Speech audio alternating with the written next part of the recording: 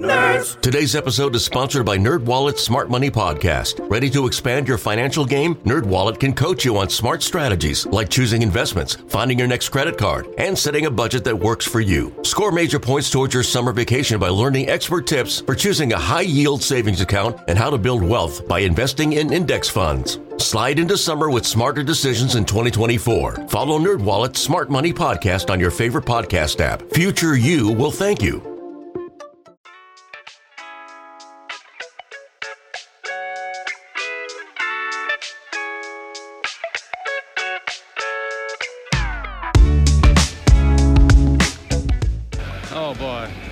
He always seems to get involved, doesn't he? I'm telling you, too many coconuts have hit him right on top of the skull.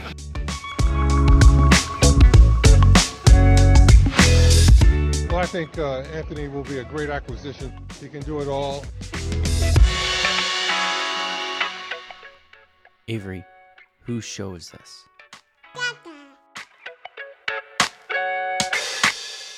I do find myself buying into the hype with D'Angelo Russell because it is invaluable to have a player who can function on or off the ball the way that he can offensively. You just don't find those players very often. He's a very talented offensive player.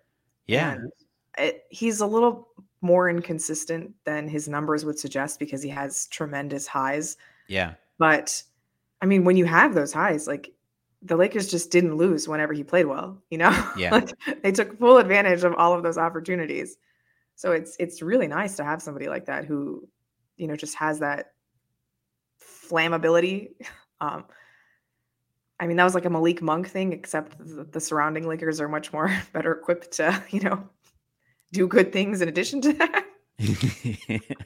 Yeah, I like that. Like, so essentially, like, it's nice to have a wild card, you know, it's nice to just, there are going to be some nights that he's just not going to have it. And he's going to get roasted on Twitter because I think he's kind of like the Lakers Max Muncy, you know, like where I think elaborate on this. Well, so I feel like Muncy was so bad at the beginning of the season and then improved over the course of the season, but didn't get credit for the improvement. And every time he falls short of expectations. And again, who's expecting anything from, like, anybody who's actually expecting stuff from Max Muncy? Like, look in the mirror, guys. Like, he was available the way that he was for a reason. He's been a very good player for the Dodgers. He has, for the most part. But he's played every infield position too. You're not supposed to be able to do that. Yeah, and also you look at him and you wouldn't think he'd be athletic enough to do that. But like, I think the same can be said for D'Angelo Russell, right? You look at him, you look at the way he moves, and he's able to do stuff on a basketball court that, like, you shouldn't be able to do. And it's because of the way that he can shoot. It's because he understands how to leverage spots and angles and timing and stuff. He's so good with that. And he has legitimate rapport with Anthony Davis. He already has built legitimate rapport with Jackson Hayes and Christian Wood, I would say. And they've played together for all of 2 preseason games. So I don't know. I find myself buying into Russell. And I think some of this is confirmation bias because obviously longtime listeners here would know I did not want him traded in the first place. And I did not respond well when he was. But I find myself kind of like buying into the stuff that I am seeing and hearing, whether it's from Lakers people or from league people who are saying, like, yeah, he seems to have really kind of turned a corner. So regarding D'Lo, just real quick, you said that the Lakers wanted to bring him back on as movable of a contract as possible. When you look at the team that the Lakers have, what kind of player do you think fits in for what they're trying to do better than D'Angelo Russell? Rui. That's about it. So who is D'Lo being traded for? Oh, wait. What are you asking? You said they wanted to bring him back on a movable contract, right? So theoretically, he would be the main asset in a deadline trade, right? So what kind of player would you hope for that trade to fetch? Oh, okay. I thought you were asking like what other within the Lakers, player / contract could be sent out. If you traded him, what are you hoping to get back for the Lakers? Ironically, KCP. Okay. But like that kind of legit perimeter defender who can also knock down shots. So assuming that KCP is not going to be available to the Lakers, because let's be clear, the Nuggets are not trading KCP to the Lakers. Yeah. Who is that player? I don't know. Maybe it'd be Bruce Brown, depending on how things are going in Indiana. Okay. The Nuggets really do own a lot of real estate on us, don't they? Brown played incredibly, and look, like it like folks in Denver really took issue with me saying this, but like if you take Brown off of the Nuggets and they don't win the title. That Brown onto the Lakers, that series, maybe the Lakers don't win because Jokic was just that good, and the Nuggets were just that good, whatever. But the Lakers for damn sure don't get swept, like the Lakers at least rip off because as it was, the Lakers they held leads in I think all but like one of those games in the second half. Yeah, and like in at least one of them it was like a dudgeon. Yeah, it was like, hey, I look, everybody who is not a Laker fan watching this, why? I want you to understand this is a very Homer thing to say, and I feel like a loser saying it, but that was a close sweep. It was because I've seen gentleman sweeps that were uglier than that. I've seen 6-game series that didn't feel as competitive as those 4 games felt. Mm-hmm. But yeah, I've always liked the kind of player that Bruce Brown is, and maybe he was made better and he was made better by how great Jokic is offensively. Totally. And how be made better by how great Jokic is right. And the gamble that the Nuggets are making this season is that like Jokic will just make their young guys better in the same way, right? And they won't feel the absences of Bruce Brown and Jeff Green. It's a giant gamble, but you know what? I'm happy they're making it. But I think though from the Lakers' perspective, if they're able to consolidate this team, and if like Max Christie isn't capable of stepping into that type of role, because he's the only player who fits that archetype on this team. Yeah, he could grow into a KCP. Yeah, like but that's probably years from now, and I would kind of prefer that they land that kind of player if possible. But I also wanted to talk it both sides of this struck me at the same time watching this game tonight, especially, where holy crap, the Lakers are overwhelming offensively. Also, isn't that weird? Yeah. Also, though, holy crap, there just aren't very many like positive defensive presences here. Like they are going like last year I was telling everybody to take the unders on Lakers games. For the last few years, I've been telling everybody take the unders on Lakers games night in, night out. This year, probably going to want to do the opposite. Before history is written, it's played. Before it's frozen in time, it's fought one shift at a time. Before it's etched in silver, it's carved in ice. What happens next will last forever. The Stanley Cup Final on ABC and ESPN Plus begins Saturday. Especially early in the season until Vegas kind of figures this out, which is kind of tougher because Vegas usually sets higher over-unders for Laker games because they're a positive team or a public team. But like I do think though, like wow, it's going to take some getting used to seeing as much space as LeBron and AD are going to have to work with here. But also like wow, it's going to take some getting used to really sweating out like their ability to get stops late in the game. So which side of that coin struck you more thus far in the preseason? I would say I'm not too concerned about the defense yet, just because it's so hard to play defense for 48 minutes in the NBA. The way the rules are set up to encourage offense, the way that most teams stack their lineups with positive offensive players, just the effort that it takes to play solidly for 48 minutes is enormous. And we saw the Lakers do that the last 2 months of the regular season because they had to, because there was no other choice for them to get back in the postseason picture. And I just don't think that that's feasible to maintain for 82 games, but I remain perfectly happy with the team's defensive ceiling because of that one man in the middle, Anthony Davis. So I'm not too concerned about that, for 82 games. But as far as the offense, like, isn't this fun? Holy crap. We won a title in 2020, and I don't think I ever thought that the offense was pretty during that title run. Yeah. Like they made some threes in the bubble. Obviously, even then, we sweated some of those games out. Like, this is the 3-year anniversary, actually, of Game 5 of the NBA Finals when, what a trip. What a trip. And I can't remember exactly what the score was that game, but let's look it up real quick. I bet you can't guess how many points the Lakers actually scored in that game. It was the finals games. The scoring is usually down, but it wasn't the finals. Well, no, they won that one in 5, right? They won. No, they won in 6. We won every other series in 5. So hey, remember I a second ago I talked about like a 6-game series. It didn't feel as close as a 4-gamer that the Lakers were just in. So game 5. It was more points than I thought it was. So never mind that. But still, so game 5, because wasn't that the Jimmy Butler game? I think it's the Jimmy Butler exhaustion meme game. Yes. Yeah, and so like I think game 3, honestly, but this one was the Mamba jerseys game. Okay. Yeah, I think the Lakers did they score like 115? 108. Okay. Yeah.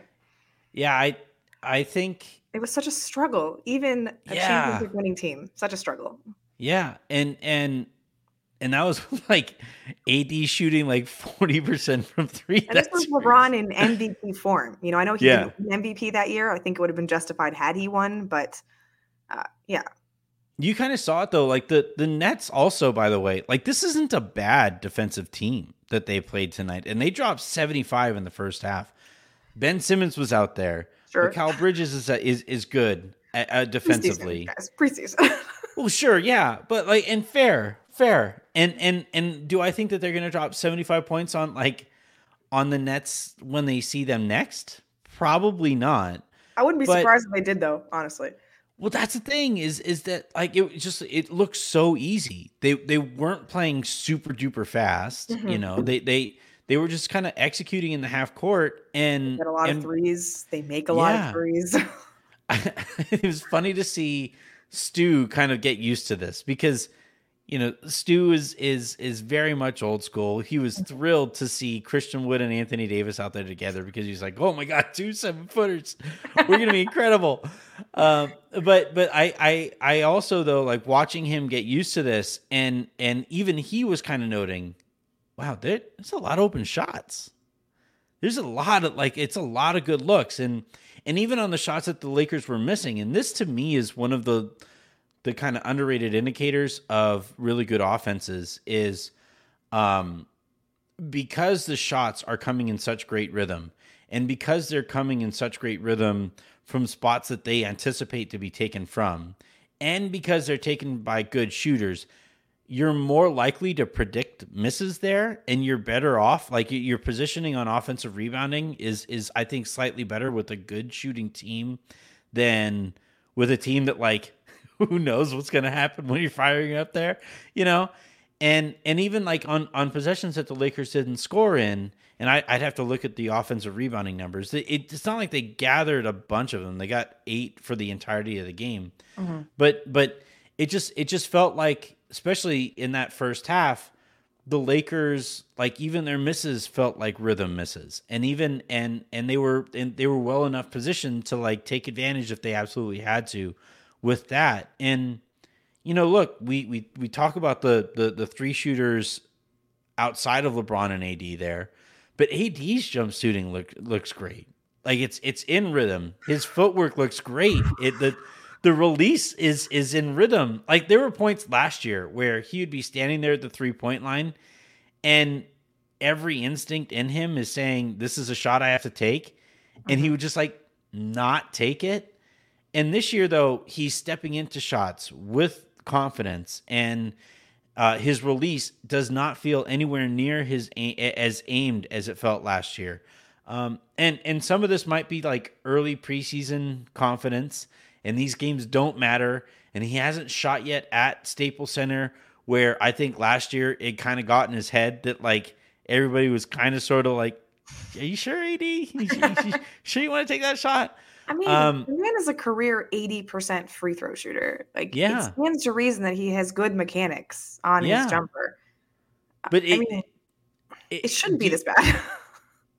If he can shoot, and if LeBron even middies, he can shoot middies again. Yeah. Well, I mean, it's just even if it isn't like hesitating on a shot, you know, and that was the point that Aaron and I think fought the most about last year. Was I said I want AD firing away, even if it isn't going in, because if you're not, eventually the defense is just going to ignore you, and you can't have a star get ignored like the way that the Dodgers have their stars getting ignored. I look at AD shooting, and if he's like league average from three, and if LeBron gets back to like not being a brick in the same way he was last year, and you combine that with the amounts of shooting around them, I legitimately don't know how this team gets defended. See, I think I don't want to relitigate the argument you and Aaron had last year, but I kind of think of AD's jumper in the same way I think of Giannis's jumper. Like, it doesn't matter if Giannis develops a long-range jumper. No one is ever guarding him out there. And I feel the same way about Anthony Davis. Like, you have to put a body on him as a roller. You have to pay attention to him in the paint. So, yeah, who cares if he took 2 threes a game last year? Nobody was going to be putting a man on him out there. Yeah. So, I mean, it's great to like open up the paint eventually, because like he will get those shots, and it'd be nice if he had oodles of open space and could knock down a 20-footer. But I don't think it's going to materially change the way people guard him. But I agree with you that it makes the Lakers like more challenging to defend if he can create at least some space, because, you know, I don't know. I never know what to think of LeBron's jumper, right? Like, it's so variable just based on like no rhyme or reason. And if it comes back, great. But, you know, I just think that those two guys, with the way they play in the paint, the defensive strategy is always going to be to lay off of them on the perimeter. No, I'm not. I don't think the way he's getting defended is ever going to change. But offensively, in a 24-second shot clock that realistically you're getting 17 or so seconds of, right? If you're passing up on a good look, that is completely throwing a wrench into your team's offensive rhythm. And I thought often last year, AD would be open and would pass up on a shot. And if your star is passing up on a shot, you're not getting another good one, you know? And if you are, it's by way of creation that is going to be a tougher one because it's probably coming off of the dribble or whatever. And so, like, all I want from AD is to confidently step into good looks that the offense sets up via rhythm. Sure. I think the Lakers can find better looks than him taking threes, though. Yeah, maybe. Maybe. What's been interesting to watch though this year's like, or this, look, it's 2 preseason games, extremely small sample. 96 minutes. Yeah. Although ironically, like 18 innings are going to decide a 100 game winner in the so Dodgers fun game. How we approach perspective on 2 games. Yeah. But like I like that, like, so there have been times where AD is there in the corner, and I don't think the Lakers are going to generate very many better looks than open corner 3-pointers, because that's literally one of the best shots. A good corner 3-point shooter, though? Well, all right. I don't think the corner has ever been his spot, you know? Well, him not specifically, but if he's taking it confidently, and because so like one of the first principles that Darvin Ham put in was how in transition, it was like such a breath of fresh air. And he said, like, yeah, I want our guys sprinting down to the corners because that flattens out the defense and it makes us that much more difficult to deal with, whether it's in actual transition or secondary transition, right? And with AD or with anybody, if you have, and this is my issue with Vanderbilt, right?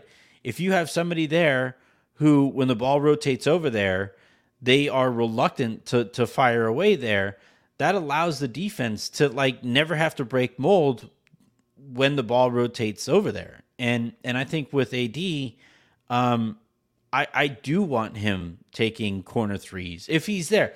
I don't think he's going to be there very often.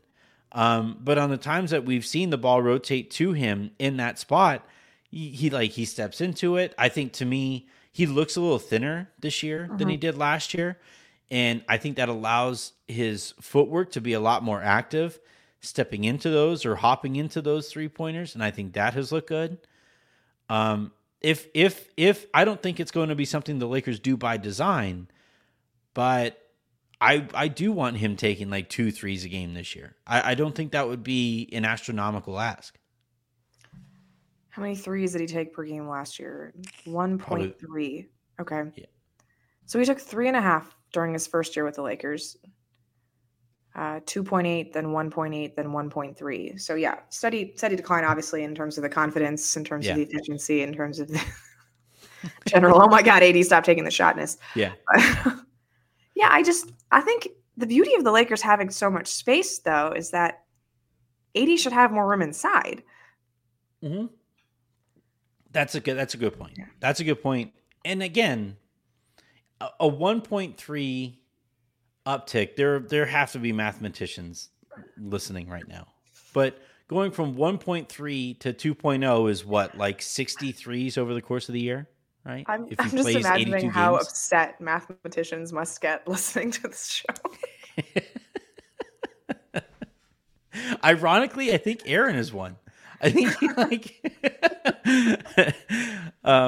no, I think that if he's going from 1.3, like 55 threes, like 55, 63s, maybe a little more, because he's not going to play 82, right? Or whatever. So, but yeah, or maybe fewer if he plays fewer games. But anyway, I do think though that the steps forward are tangible, and they're going to matter. The last thing I wanted to talk to you about, before we wrap up here. Okay, 2 things that we'll talk about here before we get you out of here. And again, by the way, my apologies, Sabrina. Sabrina covers the WNBA and women's basketball in general for The Athletic, and you need to subscribe to The Athletic and check out all of her stuff there. I have not plugged it yet because I need to turn off my TV in the background because it's like every time watching the highlights is even worse. Yeah. But no, thank you very much again, Sabrina, for joining us here. The last thing I did want to talk to you about, though, is the backup center stuff, because I've been pleasantly surprised by Jackson Hayes. He reminds me of Damian Jones when Damian Jones was still seemed to enjoy playing Laker Damian Jones. Yeah. Last year, it seemed like Damian just outright hated playing basketball. For whatever reason it was. Who signs a minimum contract and thinks, yes, cashed in? I made it. Yeah, right. What's the opposite of platinum as a music artist, right? It's like a paper I'm not here artist. To begrudge, that's a lot of money. I get that, but your NBA career doesn't last that long, and I don't feel like that's enough to want to settle. Probably not. It's so he needed a financial advisor to be like, hey man, you're gonna retire at 27. Yeah, that $1 million that you made last year. You're paying, my guy. Yeah, that is not going to extend as far as you think. Not even a full $2 million, all right? Yeah. You won't even be able to Uber for the rest of your life at a career earnings of $4 million. All right. So, but Hayes has pleasantly surprised me. He is bouncy. He is shifty. He is super active. Honestly, and this is what I prefer in bigs like him. He's hyperactive, where sometimes he's out of position because he's jumping too far one way or the other. Yeah. But I'm all right with that. I can deal with that for a backup center on the minimum. Like having a motor. Yeah, and then the other side of things is Christian Wood, where obviously doesn't have that same kind of motor. On the defensive his end, shot, I don't think is falling the way that he would have liked so far. He didn't hit any threes today. Yeah, 0 of 3 from 3-point range today. But I do like that they have kind of that optionality. Here's everybody's favorite. Did you mute yourself?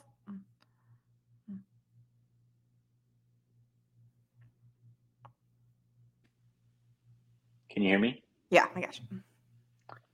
I don't know if I'm coming through my mic anymore, so let me just check that really quick. Okay.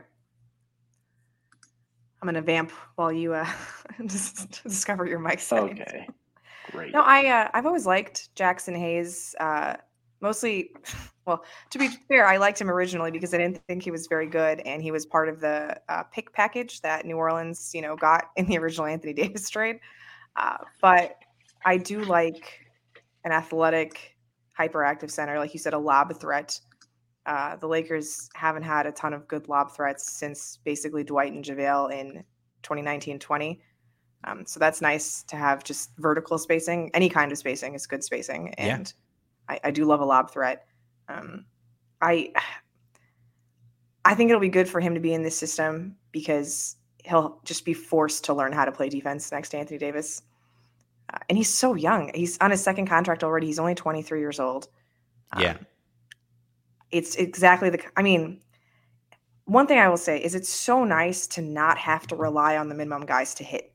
Like the last 2 years, the Lakers wouldn't have functioned had the minimum guys not hit.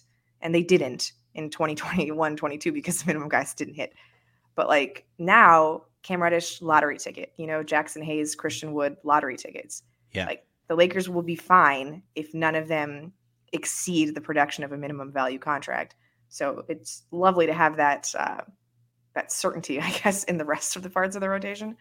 But I'm leaning Hayes over Wood just because I prefer a little bit more defense, a little bit more speed in the second unit. I think a little more life. Yeah. But I understand the value of a Christian Wood, especially. I think of Christian Wood more as the guy that you play. I think you mentioned this on an earlier show in the game when like LeBron has to sit out for, rest, or Anthony Davis has to sit out for rest, and you plug him in and he just eats in the starting lineup. That's what I think of Christian Wood is. The Thomas Bryant, right?